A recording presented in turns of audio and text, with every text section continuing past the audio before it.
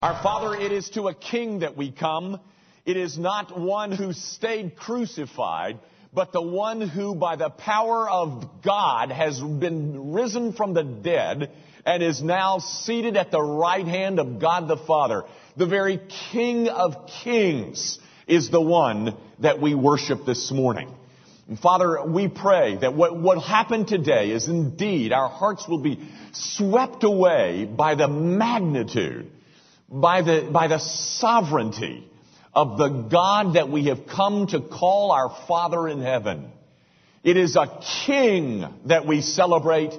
It is not some pauper. It is not a defeated ruler. It is the King. It is King Jesus, whose birth we celebrate at this time of year. And so, Father, gather up the hearts of your people and bring them into one grand, glad Hosanna. Because we are a people who have benefited forever as a result of what this King has accomplished on Calvary's cross. Lord, we thank you for the season. Indeed, it is a refreshment to our souls. It's like a breath of fresh air breathes over our stale and stagnant souls each year at this time. Thank you for the life and the vitality that we feel. Thank you for the sense of newfound devotion and love for Christ that we have. And I pray, Father, that you will use us to advance the kingdom of Jesus Christ in that alone. We've come into being to do much for Jesus, to make much of Jesus, to say much of Jesus, to give much to Jesus. And oh, might that Jesus be worshiped aright in this place today. Father, thank you for the privilege of pastoring among a group of people who are becoming more and more determined to see the Great Commission accomplished in our midst. With these monies that they give today, O God, advance the kingdom of our King just that much further. Might new people be born anew and afresh as a result of the investment that we make both in terms of our gifts and our passions and our monies. Father, get glory from your people. And this is our privilege that we get to give you and express tangibly that we love you. We are sorry we love you so little. But by the power of the indwelling Holy Spirit, grant that we might love you more. We pray, as always, in the name of Jesus Christ. Amen. Thank you. Take your Bibles, if you will, now and open them with me to Genesis chapter 3. And let's read once again from a book that is inspired, inerrant, the very mind of God in print. You follow as I read, beginning at verse 1. Now the serpent was more cunning than any beast of the field which the Lord God had made. And he said to the woman, Has God indeed said, You shall not eat of every tree of the garden? And the woman said to the serpent, We may eat the fruit of the trees of the garden, but of the fruit of the tree which is in the midst of the garden, God has said, You shall not eat it, nor shall you touch it, lest you die. Then the serpent said to the woman, You will not surely die. For God knows that in the day that you eat of it, your eyes will be opened, and you will be like God, knowing good and evil. So when the woman saw that the tree was good for food, that it was pleasant to the eyes, and a tree desirable to make one wise, she took of its fruit and ate. She also gave to her husband with her, and he ate. Then the eyes of both of them were opened, and they knew that they were naked. And they sewed fig leaves together and made themselves coverings. And they heard the sound of the Lord God walking in the garden in the cool of the day, and Adam and his wife hid themselves from the presence of the Lord God among the trees of the garden. Then the Lord God called to Adam and said to him, where are you? So he said, I heard your voice in the garden and I was afraid because I was naked and I hid myself. And he said, who told you that you were naked? Have you eaten from the tree of which I commanded you should not eat? Then the man said, the woman whom you gave to be with me, she gave me of the tree and I ate.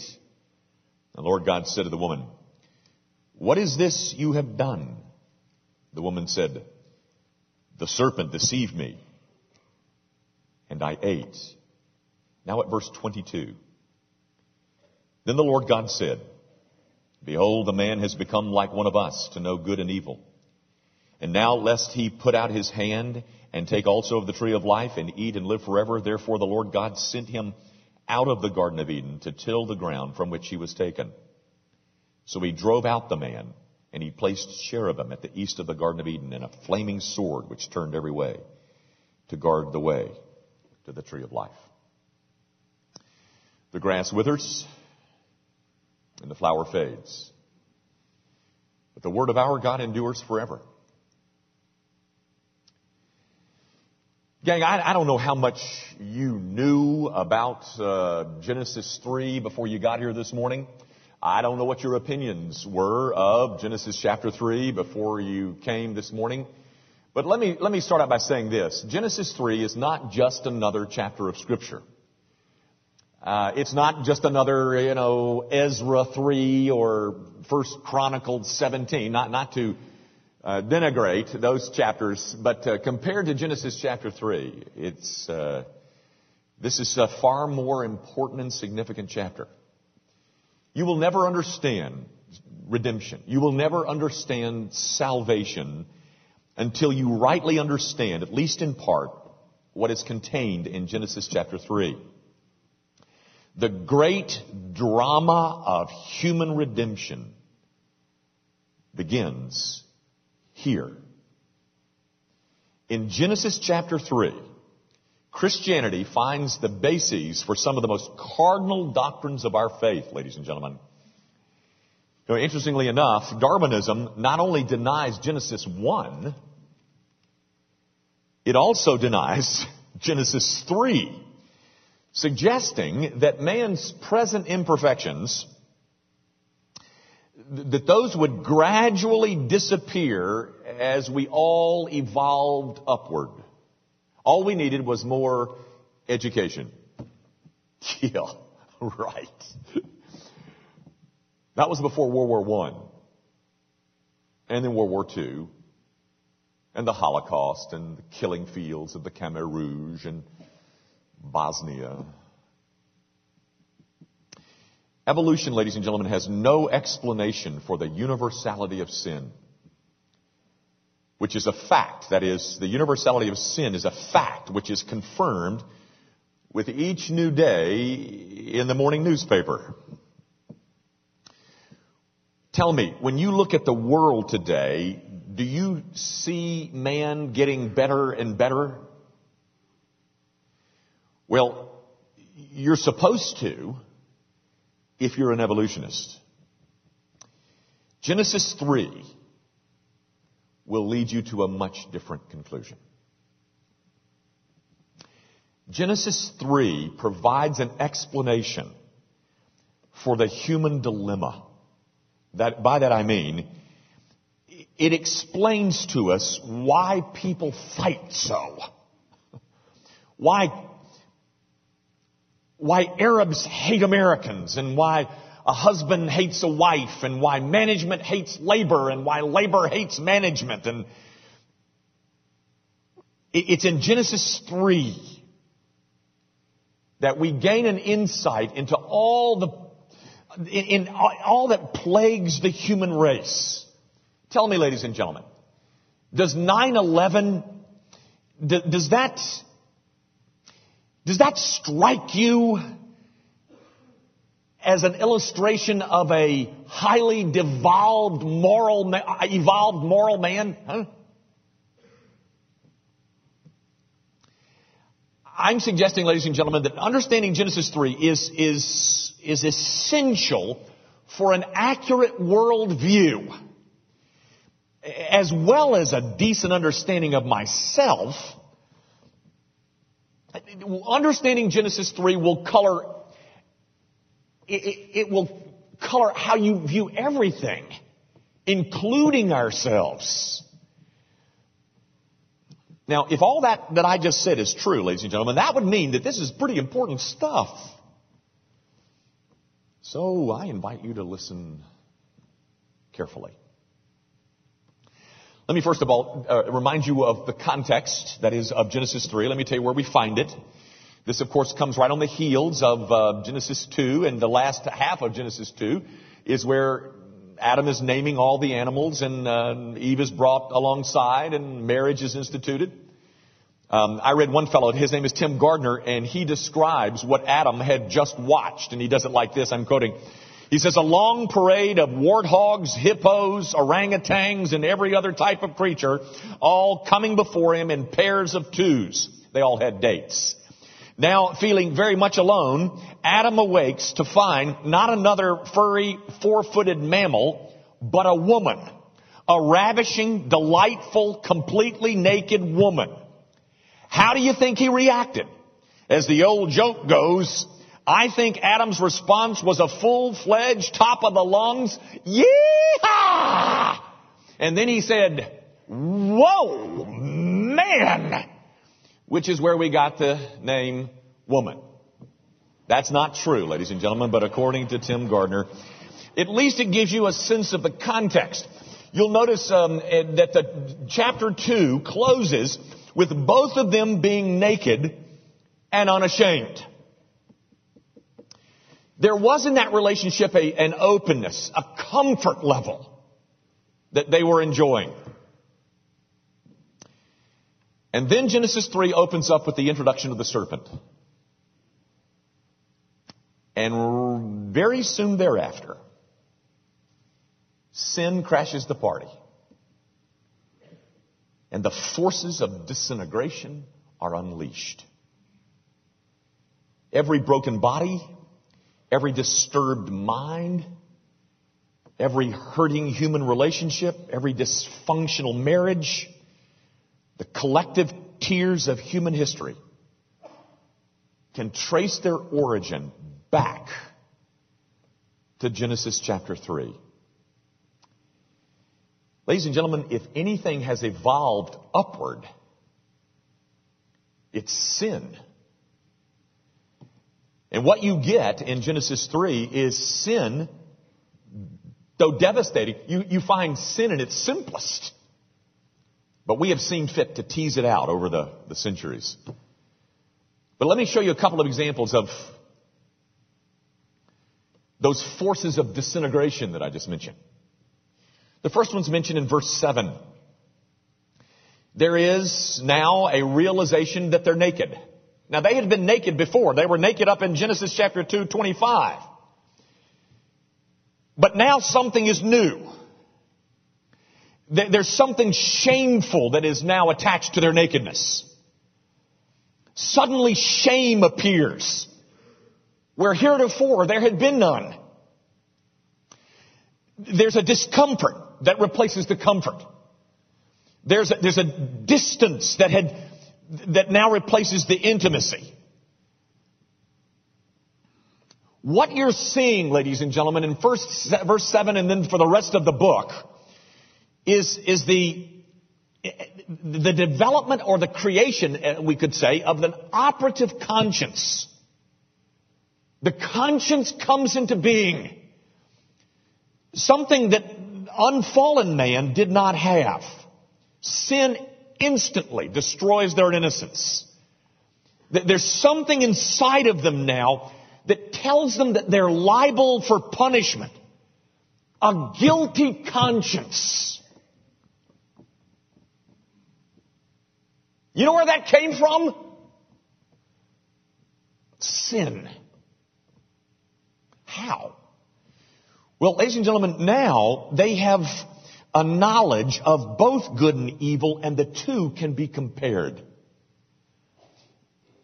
And when the comparison takes place, When I examine good versus evil, there is inside me an ache.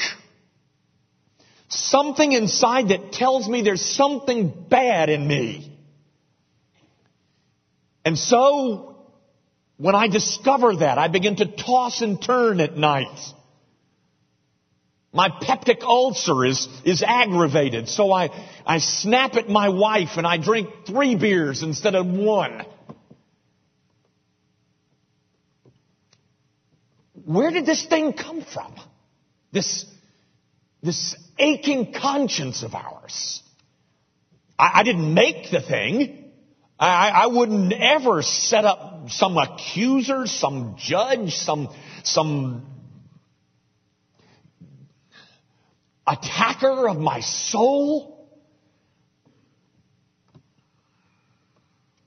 Gang, there is a sense of right and wrong now in Adam.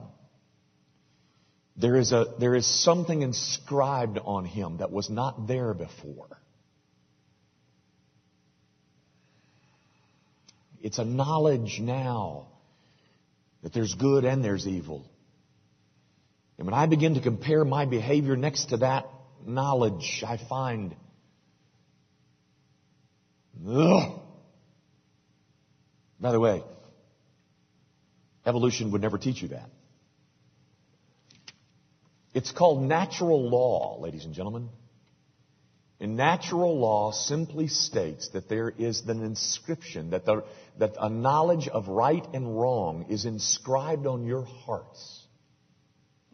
It's one of the marks of being a creature. You remember several years ago, some of you are too young to remember this, but gosh, I guess it was in the Reagan administration that I forget who nominated Clarence Thomas for the Supreme Court. He's now a Supreme Court justice. And you remember in the hearings that were the confirmation hearings of Clarence Thomas, that he got himself into big trouble with a senator from Massachusetts by the name of Kennedy. And the reason that he got himself in such hot water with Kennedy was because he mentioned that he believed in natural law.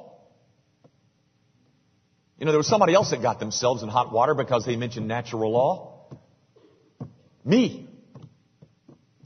I had been called to jury duty, and which is just as inconvenient for me as it is for anybody else. But, you know, as much as we hate jury duty, ladies and gentlemen, the judicial system needs us.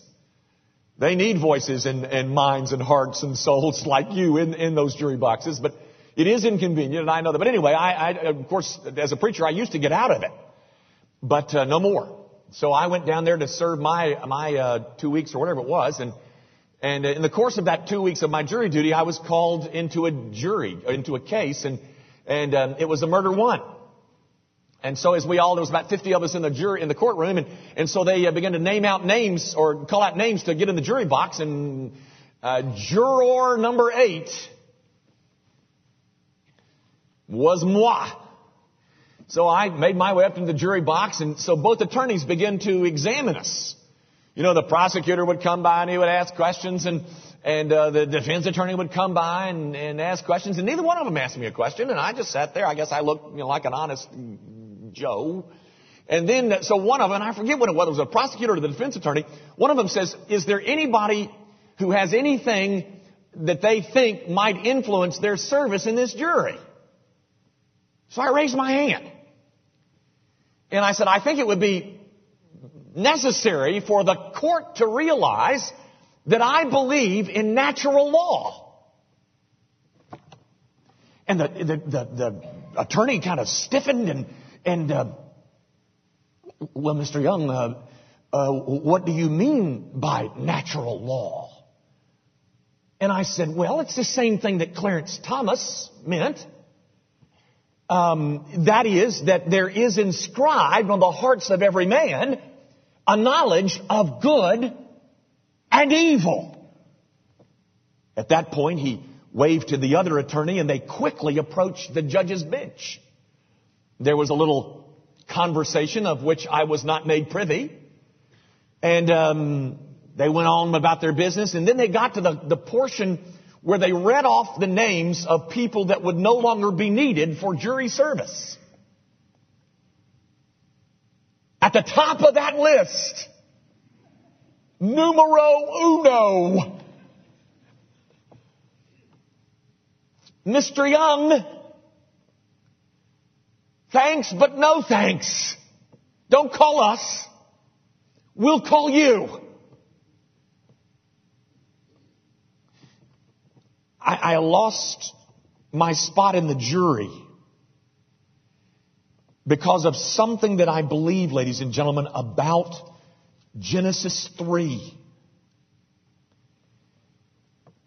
Because what you find taking place in verse 7 here is a knowledge that Adam and Eve had that was now written on their hearts that produced shame. There was an awareness that had never been there before, that when I measure the good against the bad, I come up in the negative column. As a result, ladies and gentlemen, of the entrance of sin, there is now this still small voice that tells me that I am not my own master. It tells me that I am responsible to a higher law. And when I examine myself by that higher law, I don't do so good. You know, I'm told that psychiatric hospitals are filled with people who can't quiet that little voice. You know, the greatest illustration of all, I think, is a short story written by Edgar Allan Poe. The Telltale Heart. I think I've mentioned it before in here. Did you read that little short story? It's a story about a man who murders his neighbor, and then he hides his neighbor underneath the floor of his apartment. And when the police come over to inspect for the murder, and they're looking around, they can't find anything, and so the police leave and think, well, you know, I don't know what happened. And as time unfolds, the murderer begins to think that he hears the beating of the dead man's heart, and it begins with a thump, thump, thump, thump. And then as time goes on, it goes thump, thump, thump, thump. And by the end of the story, it's thump, thump, thump, thump. It drives him crazy. That's the end of the story. You know where that came from? Genesis chapter 3, verse 7. I read a story. I thought it was interesting. I thought it was kind of cute myself. It was a story about the Pope. And the Pope, Pope John the 23rd, who is really one of the most beloved popes of the 20th century. But Pope John went to a party one night, and into this party walks this very immodestly dressed woman with this plunging neckline. And so he left the party, and he remarked to his friend, he said, you know, one of the problems about being the Pope is that normally when a woman like that enters the room, everybody looks at her. But when you're the Pope and a woman like that enters the room, everybody looks at me. And that's what's happened, ladies and gentlemen. The eyes of your soul, all of the eyes of the soul have now opened. And what they see is this gaping hole in my soul. And that hole aches. And I can't do anything about it. And so I drink more. And I stay up at night. And I wonder how much of our behavior is the result of just a bad conscience. You know, they had jokes about people like that.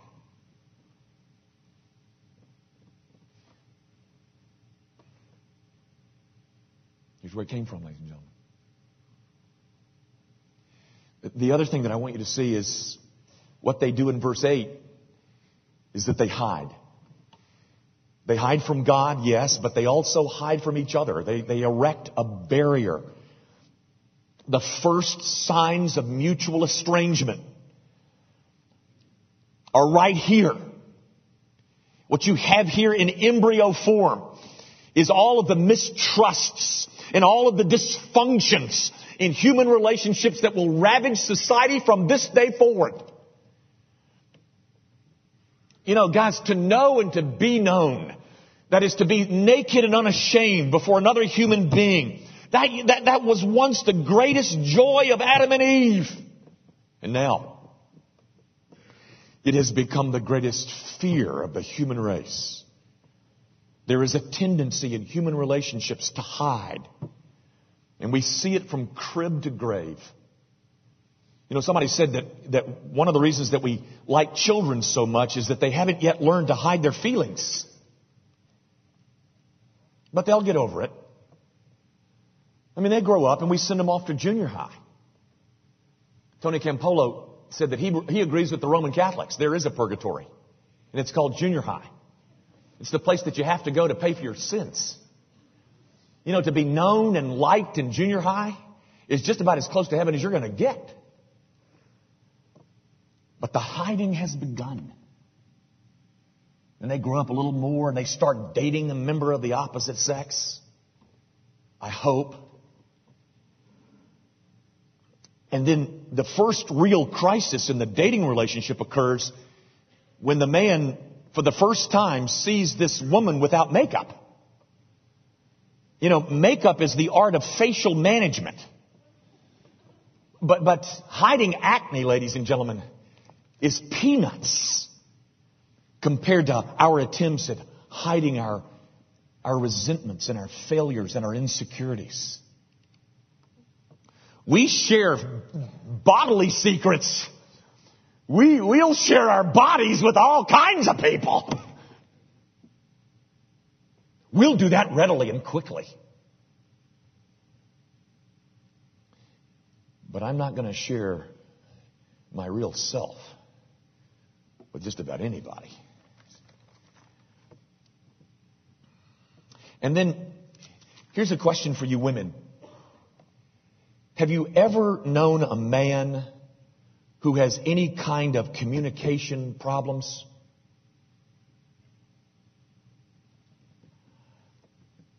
When my girls were still at home and dating, you know, they were all teenagers at the same time and all dating, and they would all come home and on occasion and describe men. And one of the words that I remember that they used so often about men was, "Oh, he's a grunter." You know the kind. Ugh. That's awesome. Ugh. They're grunters. Now tell me, men, is college football really that meaningful? Because it must be. We talk about it a whole lot. Gang, we aren't hiding in the bushes anymore. We're hiding in careers, and we're hiding in things, or we're hiding in bravado. Anything that allows me to appear together and will allow me to forget my accountability before God. God comes walking in the cool of the day, and Adam and Eve, they don't run to meet him, they hide. Because the switch has been pulled.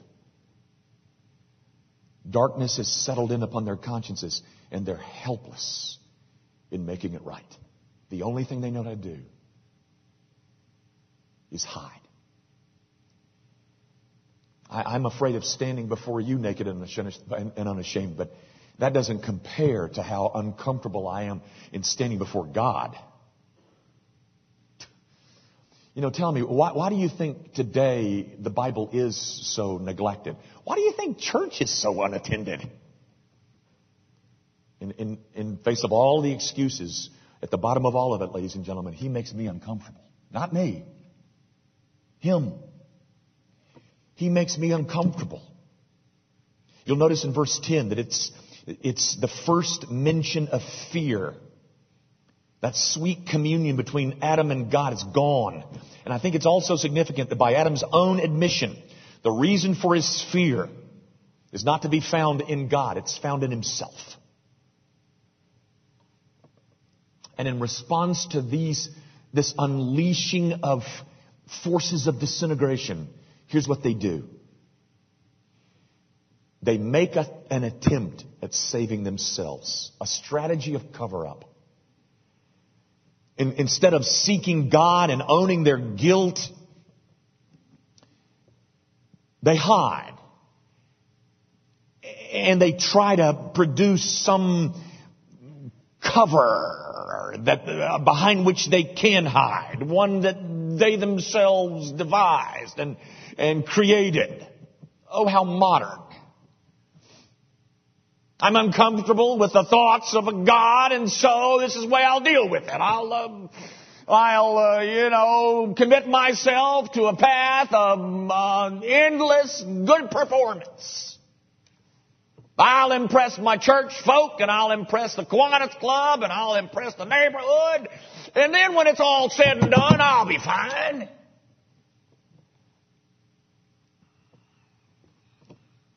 But it's not only fig leaves that's a part of their strategy, ladies and gentlemen.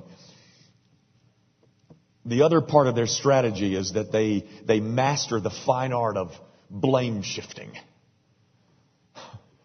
Adam starts in verse 12. Notice how the text repeats, gave me. He is passing the buck as fast as he can do it. First to Eve and then to God. Oh, yeah. She gave me the fruit, but you gave me the woman. He blames her, though there's not the slightest possibility in the world that he married the wrong woman. And then it's Eve's turn. The serpent. Have you ever seen a bumper sticker that says, Humpty Dumpty was pushed? Have you ever seen that? I mean, it's out there. Because the mess that we make is always somebody else's fault. I lost my job because of company politics. I lost my temper because I got low blood sugar. I lost my virginity because my daddy never told me he loved me. Instead of a simple yes to God's question, they launched this self-protection scheme that consists of fig leaves and blame shifting. Adam betrays his own wife to save his skin. Sin turns Adam into a coward and a liar. Protect self at all cost. Throw him under the bus. Blame anybody. But don't blame yourself. Did you think that yours was the only marriage where you blame each other for the problems? Blame, denial, evasion, they're all forms of hiding, ladies and gentlemen. They have plagued the human race ever since Genesis 3.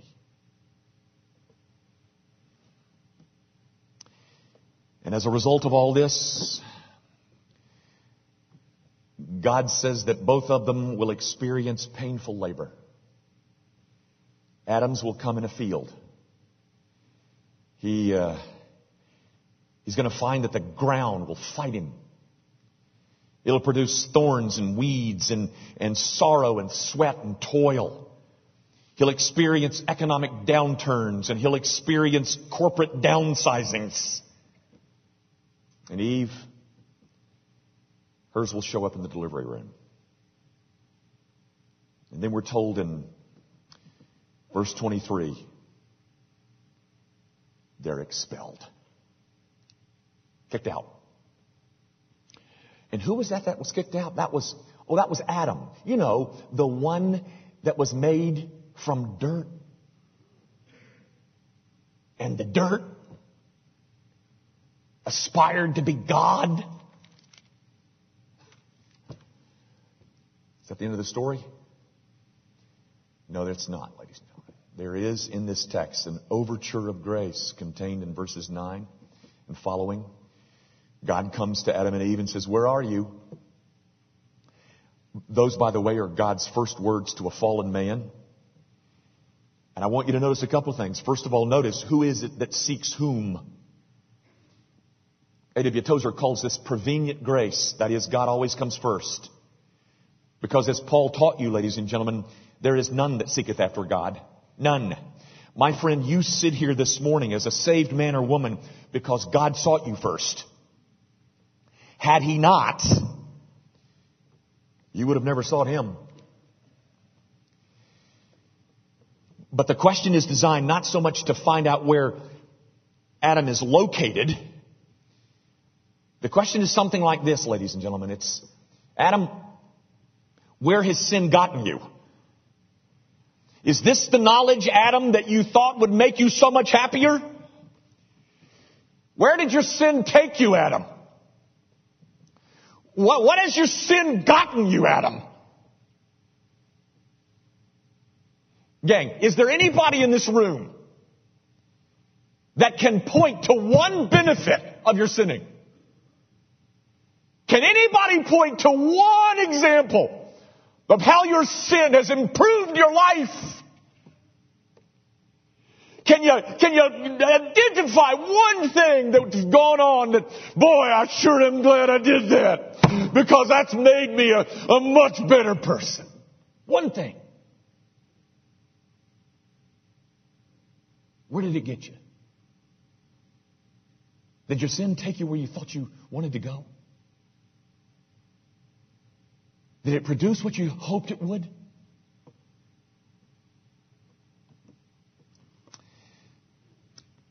And I want you to note, ladies and gentlemen, that it was no one could have blamed God had He never sought Adam and Eve again. But here is the gospel. He did. He did seek them again.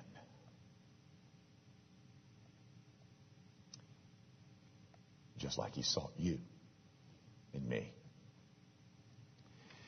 Ladies and gentlemen, here's your biblical worldview. 3 points. Your view of life ought to be adjusted in light of this chapter in these ways. First of all, we are fallen and we can't get up. All the king's horses and all the king's men can't put Jimmy Young back together again. We want to do right, but we are prepared to do wrong. The Reformers call that the doctrine of total depravity. That there is within all of us a propensity, a proclivity to love sin, but at the same time, no ability to save self.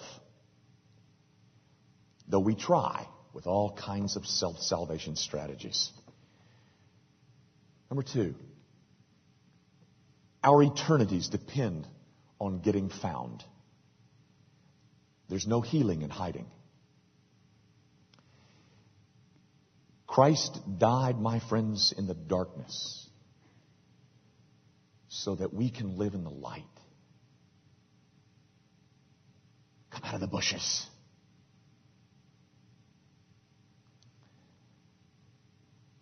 And then third, we're told that Adam leaves the garden, but he doesn't leave it naked. But his nakedness is covered not by him, but by something that God has done for him. There is no self-salvation, so give it up. What you can't do, God has done for you in Christ. So take Him. Only grace, ladies and gentlemen, will equip you to stand naked and unashamed in the presence of God. By the way, where are you?